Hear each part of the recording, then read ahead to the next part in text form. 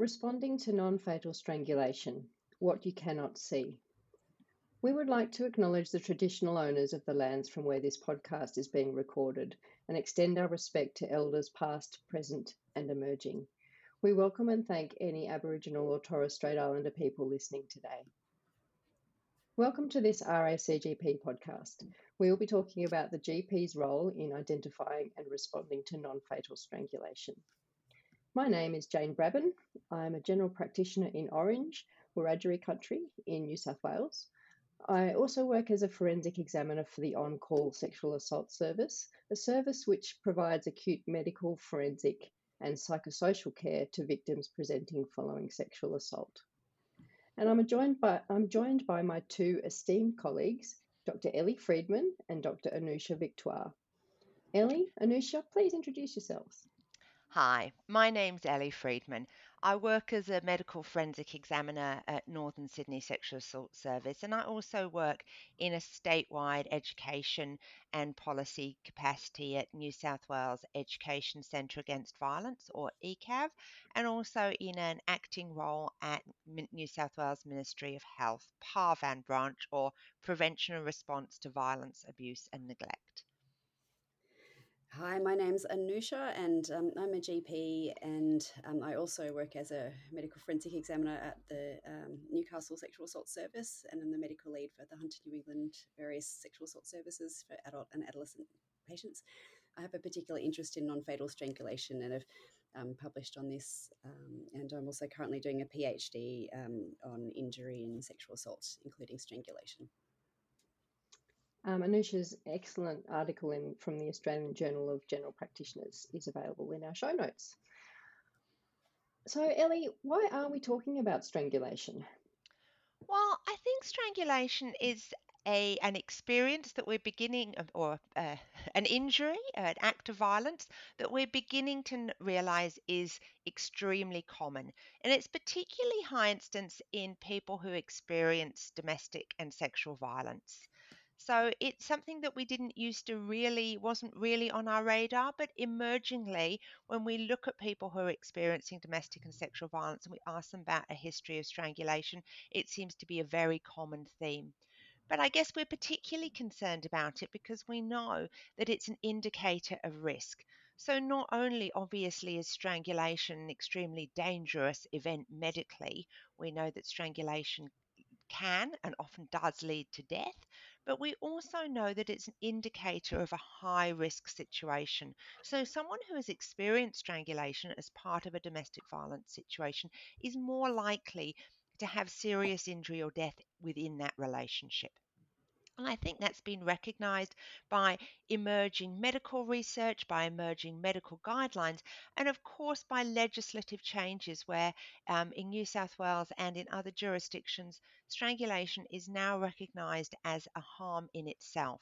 So strangulation, you can be prosecuted for strangling someone rather than strangling being the mechanism of causing grievous bodily harm or physical harm. So there's an actual criminal offence of strangulation. So, I think from a social, medical and legal perspective, we're really beginning to recognise the seriousness and harms of strangulation. So it's recognised from all these bodies, but it's still quite an invisible injury, isn't it, Anusha? Yes, and I think that the interesting thing for us as GPs is that, patients may actually not recognise strangulation as significant themselves. So it's something we have to actively ask about. People think that, someone might strangle you and you die, or they strangle you and you don't die, and therefore you're okay, and not perhaps be aware that there are potential injuries that are not visible. And I think also because people feel ashamed or, feel potentially that it's their own fault because of that cycle of violence, they may not seek help. So it's something we need to be alert to identifying. So in this podcast, we're going to explore how we can be alert to identifying non-fatal strangulation and hopefully equip listeners with some principles and some approaches around how we can best look after a patient who's been strangled.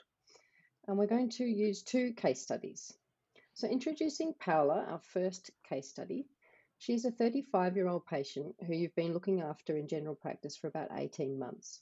She's been seeing you about recurrent unexplained nausea, diarrhea, abdominal discomfort, and investigations so far have not identified a cause. She recently presented with her husband after a fall down several stairs. She had mild pain in her elbow and tingling in her hand, and she was quite vague about the mechanism of injury.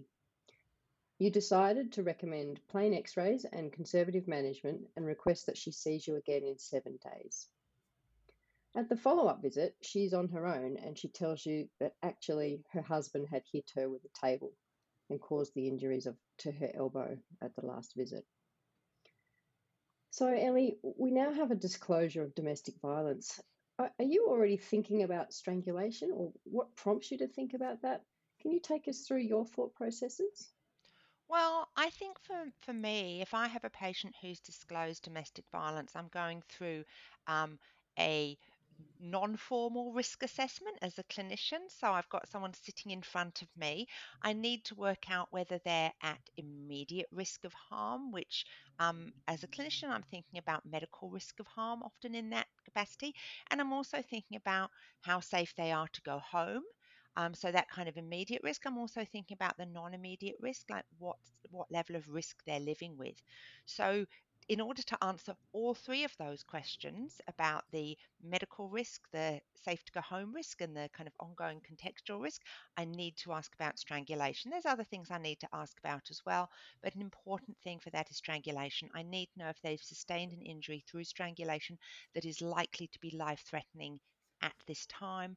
I need to know about strangulation as a marker of lethality or risk in their relationship, and that will really prompt me to ask those questions about what will happen when you leave here and go home and what's happening at home. So part of my really quite informal risk assessment with a patient who has disclosed DV is to ask about strangulation, as well as some other things like about weapons and behaviour of the assailant. So I certainly would be asking that up front, even without a disclosure from the patient. Okay, well, let's get a little bit more history. Paola tells you that she has experienced multiple episodes of violence over 12 years. She has presented to the emergency department previously with a black eye and a broken jaw. However, her husband always attends medical appointments with her. In response to direct questioning, she tells you there have been multiple episodes of strangulation and that it even happened once when she was pregnant. Recently, her husband lost his job and started drinking alcohol heavily. The violence has become more frequent. The most recent episode was last night when he held her up against a wall by the neck, then pushed her onto the kitchen bench, held 2 hands around her neck, and screamed and shouted at her. Anusha, what's your approach to taking more detail in a strangulation history? Sure. So I think the first thing is that at least we've asked about it. So I think the important thing is that we remember to ask. And then I think about firstly about assessing the immediate medical priorities. So if someone is obviously actively short of breath or have a compromised airway, then we'll take a different pathway and get them urgently to an emergency department. But in someone who's a little bit more stable, I'd like to get a bit more detail about what actually happened with that incident. And I think I'd start firstly with a fairly broad question. Actually, even when I ask about strangulation, I tend to not use the word strangulation. I'll actually say, was any pressure applied to your neck, because of that fact that sometimes patients don't recognise what has occurred as being a strangulation. So in this case, there's that clear story of 2 hands around the neck, but sometimes people will talk about having, like a ligature applied, or like a mop handle, or some sort of solid object held up against the knot, causing some compression. So starting with that broad question, and then a few more open-ended questions like, can you tell me what you remember about what happened? What concerns do you have about your body?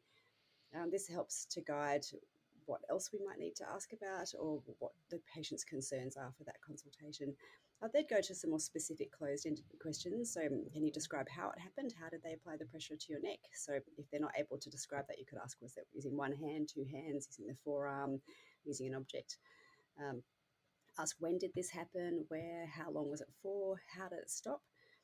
If they can't remember how it stopped and they just have some memory loss, and then their next memory is being in a different position, say on the floor or somewhere else, then that indicates that there's likely to have been some loss of consciousness, even if they're not clearly aware of that. Now, the other questions I like to ask about the symptoms that they experienced during the assault, that can help me to determine how severe the pressure on the neck might have been. So if they had any trouble breathing or speaking, if you're unable to speak, that usually implies that there's significant pressure applied to the larynx and a lack of air passing through to be able to enable that speaking. So someone says, I couldn't scream, I tried to, but no sound was coming out, and that's important to me.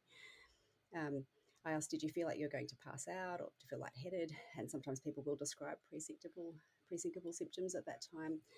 I'll ask about any changes to their vision. Did they experience any pain anywhere? Do they have any gaps in their memory? And did they experience any incontinence of bladder or bowel? After the assault, I'd like to know if they had any ongoing symptoms. So I'll say, after the incident, have you noticed any ongoing pain or discomfort anywhere? It's quite common for people to have a bit of a sore throat. But if they do indicate any throat symptoms, I'll just clarify, have you had any difficulty with your speaking or swallowing or breathing, or any change in your voice? Any ongoing changes in vision, so I ask about focal neurological changes, so any weakness or clumsiness in the limbs, any balance difficulties, and any bruising or swelling, and anything that is visible externally that they've noticed.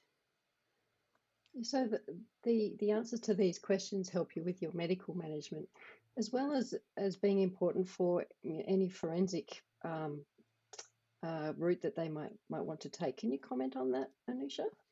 Yes, certainly, particularly now that we have specific offences relating to choke and strangle type incidents, it can be important to document that it wasn't just a mild pressure to the neck, but it was actually sufficient pressure to obstruct the flow of breath or the flow of blood to the brain, because that can have implications in terms of what charges can be laid. So if they have those symptoms such as pre-syncope or syncope, that implies a lack of blood supply to the brain. If they have trouble speaking, breathing, if they have that feeling they're about to die because they can't get a breath and that pressure such that really does imply that there's been obstruction of airflow. So I think these are really important for us to document, particularly if this is a first disclosure and they haven't already been to the police. Yes. So for Paola, the strangulation history reveals that during the episode she felt she could not breathe and was unable to make a sound to scream for help or to shout. She lost consciousness briefly and woke up lying on the floor. She did not lose control of her bladder or bowels while unconscious. Her voice has been hoarse since then, and she feels her neck is swollen and tender. Ellie, how is the loss of bowel or bladder control important? Yes, and that's often a question it's a question we need to explain to our patients, but often also to our people who we're referring to why we're interested in that. So we know that the timeline of strangulation, that loss of consciousness can occur quite quickly after about 6 to 7 seconds. Which will depend on how consistent the pressure on the neck is. So if there's consistent pressure for around 6 to 7 seconds, we may get loss of consciousness that early. But incontinence whilst unconscious, so loss of bladder or bowel control whilst during that period of unconsciousness, is a sign of potential serious injury. It's probably a sign of brainstem anoxia, and it shows that the victim is close to permanent injury or death if the strangulation was to continue. So that has importance both in us assessing the medical seriousness of the event, but also the forensic importance, so that if this was to go to a court case, we would then have some information about the duration of strangulation and the potential seriousness of that injury. Okay, so Anusha, we're going to examine her. Can you tell us about your framework that you use in the assessment of a patient who has suffered a non-fatal strangulation? It would be my pleasure to explain my framework. I like to keep things really simple, so I just use an ABCDE framework. So starting with, obviously, like any patient in front of us, just checking vital signs and any immediate compromise, particularly to the airway or level of consciousness. And then really a targeted physical examination is probably all we have time for in general practice, let's be honest. So starting with the airway, I assess for laryngeal or neck injury, listen for any change in the vocal quality, which may be hard if you've never met the patient, but I often ask them, is this how your voice normally sounds? And they'll go, oh no, actually I sound really husky, this isn't my normal voice. palpating for any subcutaneous emphysema and any neck swelling or deformity, any tenderness, any pain on swallowing. I'll check, so B for breathing, obviously looking for any serious respiratory distress, any changes that would require urgent hospital transfer. C is for circulation and carotids.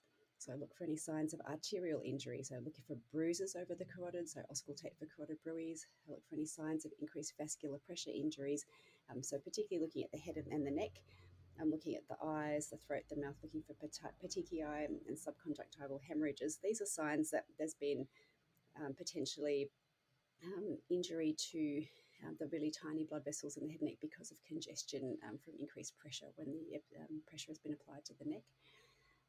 I'll look for any bruising and any tide mark, which is a really clearly demarcated area of ruddiness or redness of the complexion above the level of the occlusion due to the increased intravascular pressure.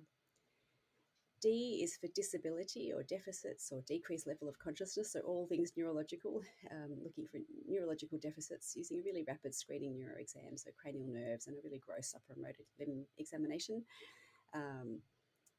If there is any particular concern about level of consciousness or cognition, you can do a mini mental or the Montreal cognitive assessment, or this might be something that you return to at a later appointment if this is a more long-term historical issue that's been happening over time rather than an acute strangulation. And particularly note in your notes any confusion or impaired level of consciousness. And E is for external signs of injury, so examining for any further signs of struggle or injury. So there might be marks on the neck from a ligature or bruises. There may be little abrasions from the offender's hands or from the victim's own fingernails trying to remove the offender's hand. So there's little curvilinear scratches on the neck. But I should also emphasise that someone can have a serious strangulation and perhaps not see those signs of injury, so we can't just be reassured by that. Thanks, Anusha. That's a very sound and a familiar approach using the ABCs. So you just said that if we didn't find anything on our examination, so for instance, in Paola's case, that means that we can't be any less worried than we were when we originally took the history of the strangulation from her. Is that correct? Yes, that's right. The lack of visible injury doesn't exclude possibility of significant injury. And in fact, I've seen pictures of post-mortem patients where they've died from their strangulation where there is not a visible mark on the surface of the neck, and there may be bruising or injury deeper down that we can't see, or swelling inside the airway that we can't see, or injuries to the brain that we can't see. So I think we really need to take a solid history and consider those signs and symptoms as a whole, and look for those red flags rather than just being reassured by a normal external physical examination. Yes, so we are worried about Paola. She has a number of red flags for injury from her strangulation history. Does she need imaging, observation, referral? What do we do now, Ellie? Well, I think that we do need to take this seriously. And I think that if this is an option for you, the easiest thing to do or the best thing to do is to refer Paola into the emergency department. So I think, as I was saying at the beginning, there's a number of medical guidelines now around management of non-fatal strangulation, and the Emergency Care Institute, together with the ACI, have published last year a non-fatal strangulation guideline. So, an emergency department should be able to do a clinical assessment. They should be able to decide an action on any imaging needed. They should be able to make referrals to either ENT if we're concerned about the need for nasopharyngeal endoscopy or laryngoscopy. Also, a referral to neurology if we're concerned about any neurological deficit. An appropriate CT scanning of the brain, soft tissues, or vascular structures as needed. So I think that rather than us trying to piece together those bits and pieces of what imaging we need, what specialist we need to see, a hospital emergency department is best placed for that all-round holistic care.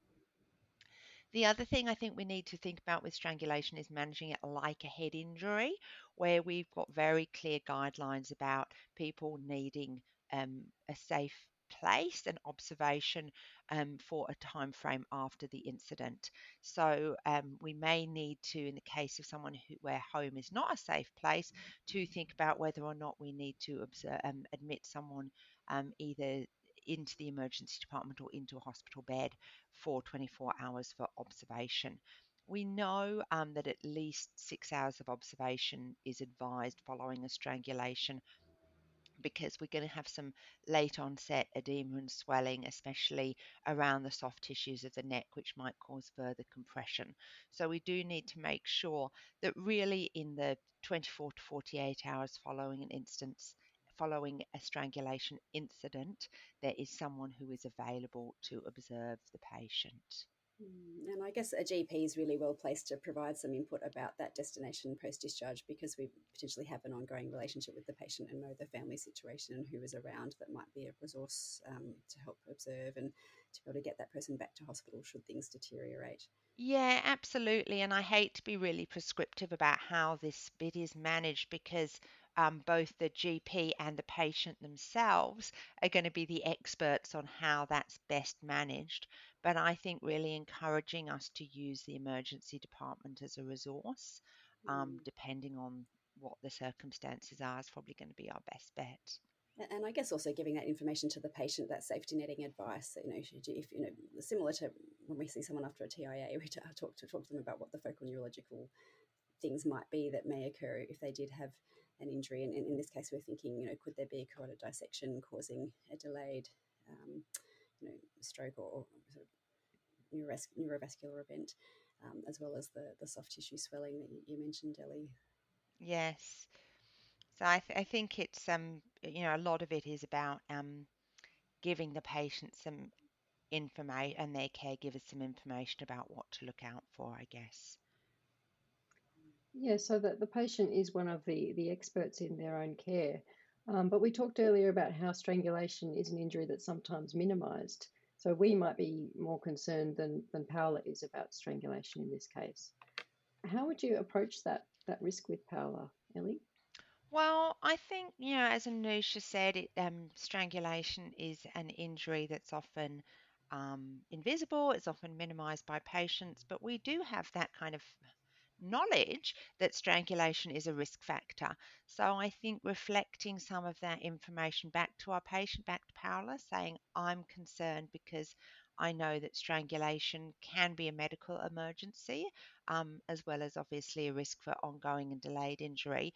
But also, I know that strangulation is a mark of seriousness within a domestic violence situation. So being able to say to the patient, you've told me that there's some violence in your relationship. The fact that that's involving strangulation makes me really concerned because we know that people who experience strangulation within a relationship are at higher risk of death from any cause, not just strangulation. So, really explain to patients how seriously we would take that.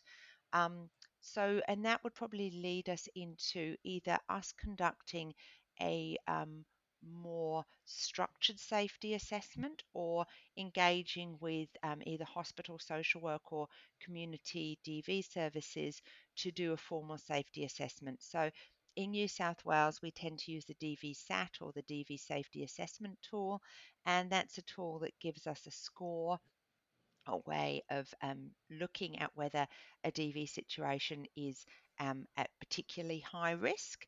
Um, and the questions in those DV safety assessments that are about non-fatal strangulation. So we already know, without even formally doing that, that we're going to score highly on a formal assessment tool. But that might be that key around strangulation might be our way in with the patient of saying, this makes me think that the DV you're experiencing is extremely serious. I would like to do a safety assessment. I would like to refer you to a service to do a safety assessment. So it's almost a way of us kind of formalizing some of that risk. Um, the other thing we do need to consider as healthcare providers is that anyone who's had repeated strangulation or repeated head injury from any cause is at increased risk of traumatic brain injury. Some mild traumatic brain injury can be quite hard to diagnose, especially for patients who are living with psychological trauma and stress. So thinking about, again, reflecting back to the patient that we're concerned about their immediate safety, their safety from violence, but also thinking about an assessment for whether they've got any memory deficits, any emotional ability, any kind of psychological impacts which may be related to traumatic brain injury as well as the trauma of strangulation. So there's a lot going on. And I think often what we actually need to do with our patient is just slow it down a bit, explain to them that we're concerned about risk, and then step out a few of the things that we'd like to walk through with them.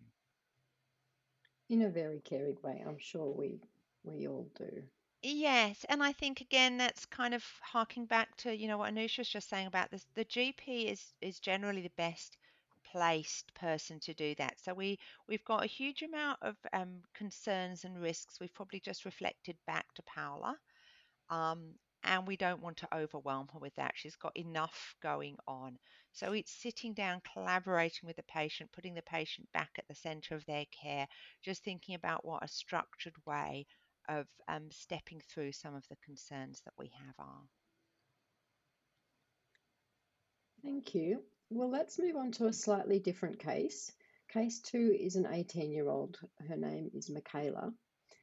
She was strangled by an acquaintance 4 days ago and is coming to see you because she was advised by the emergency department to follow up with her GP if she continued to experience any symptoms. So here she is in front of you, and we've got to come up with a management plan at the request of the ED. So she has noticed that some bruising has appeared on her neck. She presented to the emergency department after a sexual assault at a party. There was initial consensual kissing, oral sex, then sexual assault and strangulation. There was pressure applied with one hand around her throat, as well as pressure to her neck and to her chest. She was managed in the emergency department acutely. She saw the sexual assault team and had a forensic examination. Ellie, what further details would you like from Michaela?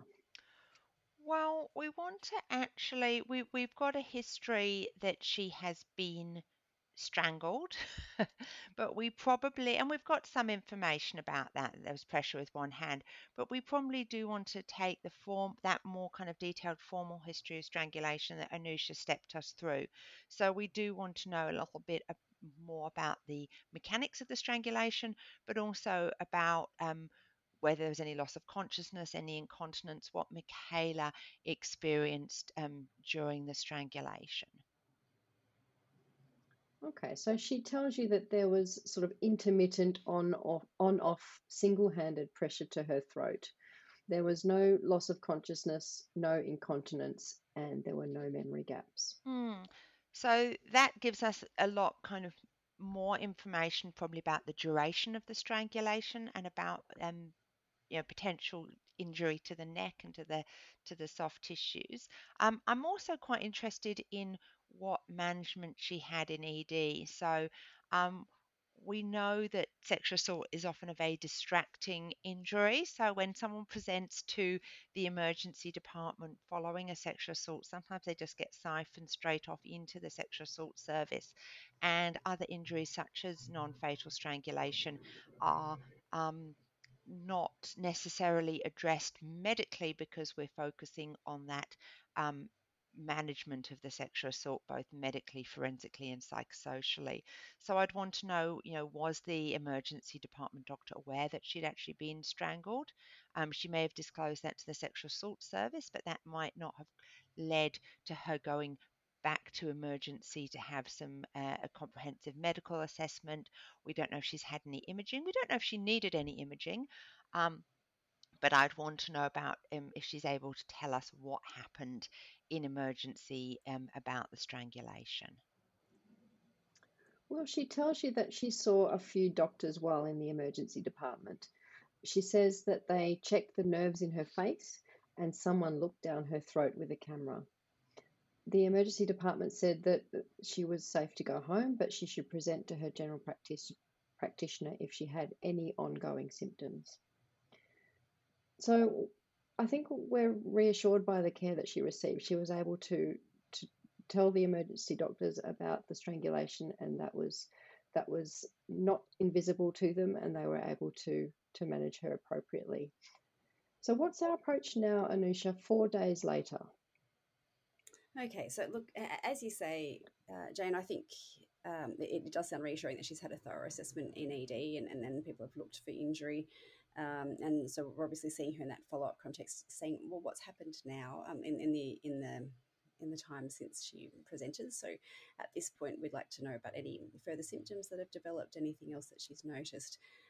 Certainly, if she's presented concerned about the bruising on her neck, then we'd like to document those bruises. That might be important, not just medically, but also forensically later down the track. We want to document any swelling. I'd note any relevant negatives if she hasn't noticed certain things. So if she is able to swallow well, if she hasn't had any change in voice, that kind of thing would be useful. Or if she had some of that and it's resolved now, that's still useful to document that. These are the little details that she may forget later, but might have forensic relevance. If there's persistent painful swallowing, difficulty swallowing, or hoarse voice that hasn't resolved, I'd consider getting in an ENT consult, or at least just phoning for advice. But otherwise, I think reassuring and monitoring. If she's able to eat and drink without difficulty, and any sore throat is on the mend, then I think that's very reassuring. I think an important other step at this point, 4 days after the strangulation, is to check on her well-being and her mental health, and to provide a supportive and validating response to that experience, which was obviously a traumatic one, not to mention the sexual assault that she also had been to emergency to have assessed, and to provide her a safe space to be able to return if there are any ongoing sequelae. So on sequelae, how long does she remain at risk of consequences, physical consequences of strangulation? Once she feels back to normal, could she still suffer a stroke down the track? And we've touched on it, but is she at risk of acquired brain injury after one hypoxic event to her brain? Ellie, could you help us out? Look, good questions to which we really don't have it. We don't have enough evidence really to answer either of those. So first of all, if we address stroke. So stroke in the context of non-fatal strangulation is caused by carotid artery dissection.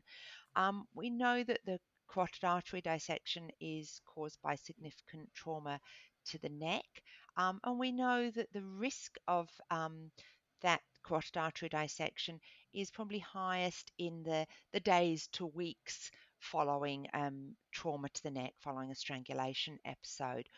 There have been case reports of carotid artery dissections, up to 5 months following strangulation, but that's probably unlikely. So we absolutely need to remind our patients or warn our patients that if they develop any neurological symptoms, any neurological deficits in, for months after a strangulation episode, they need to seek care urgently.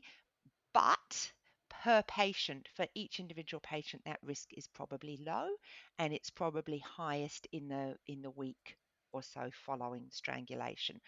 We probably think that the more trauma there is to the neck, especially kind of shearing trauma and a lot of movement and kind of on-off strangulation, is probably going to be a predictor that there's more likely to be damage to the carotid artery, but that's really based on biological probabilities rather than good evidence that we have. So that was a stroke that was reported 5 months after Yes, a stroke which was birth. thought Yeah. to be from carotid artery dissection. Yeah, that was in the Lancet. Yeah, Yes, so so hopefully not too common that it's that long after. no. I mean, really, we're thinking about the immediate aftermath. Um, but I think we'd also be very reluctant to say once you're back to normal, you're back to normal. Um, So the ABI question, the acquired brain injury question, is also a really hard one to answer. We know that people are at risk of ongoing symptoms from repeated episodes of anoxia or repeated episodes of head injury, and we think probably one episode of strangulation is unlikely to cause significant damage, but that really depends on what that episode looks like. And I think that we don't know what else has happened in people's histories. So I think we do need to be more aware that repeated brain injury and repeated strangulation can occur in contexts other than sport. And we probably need to just be thinking a little bit more about that in our history. So repeated events will increase the risk of acquired brain injury. That brings me to another difficult question. Strangulation is often seen as a normal part of sex these days, isn't it? It's normalized in pornography. Younger and younger people have access to pornography where they're seeing strangulation and where it's being normalized. So we could have repeated recreational strangulation events. Yeah, I think that strangulation is definitely often seen as part of pornography or part of sex, as kind of we have this narrative around autoerotic asphyxiation and strangulation increasing sexual pleasure. So when we talk about strangulation in the context of sex, we're thinking about strangulation or pressure on the neck. We're also thinking about choking or compromising the airways to kind of, again, give that same anoxic experience.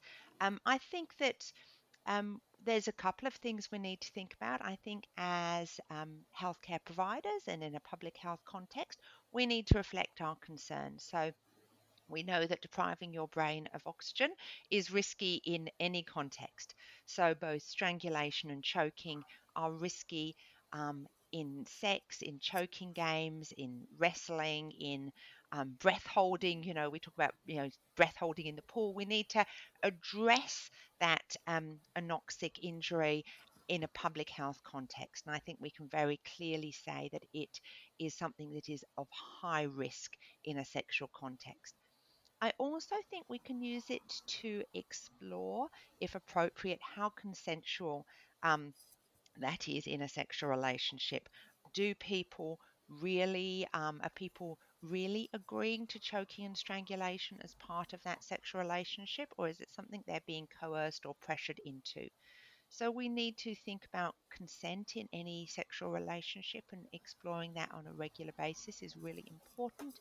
If people are using high risk practices in sex, whether that's strangulation, choking, or other forms of S&M or physical acts within a sexual relationship, then they need to think about safe words and communication to make that sex play as safe as possible. But I do think, in answer to your question, we are absolutely placed to bust that myth. Strangulation is not necessarily a normal part of sex. So I think that we can very clearly say that we think there are important health risks associated with it. Thanks, Ellie. That's a really important message. Well, let's come to our most important messages, so we can finish with a bang and take home some important facts from today. Anusha, what would be your take-home message? Sure. Look, I think we've covered some of the physical aspects of non-fatal strangulation in terms of the serious issues and red flags that we think need further investigation. But I think equally important in our general practice setting is to talk about the risk from strangulation in terms of the increased risk of homicide. If you're strangled by your intimate partner, you're 7 times more likely to be killed by that partner. And I think that's something that we as GPs can have an honest conversation with our patients about it and share some of our understanding of that risk. And that might be our opportunity to prevent a future homicide. Thank you.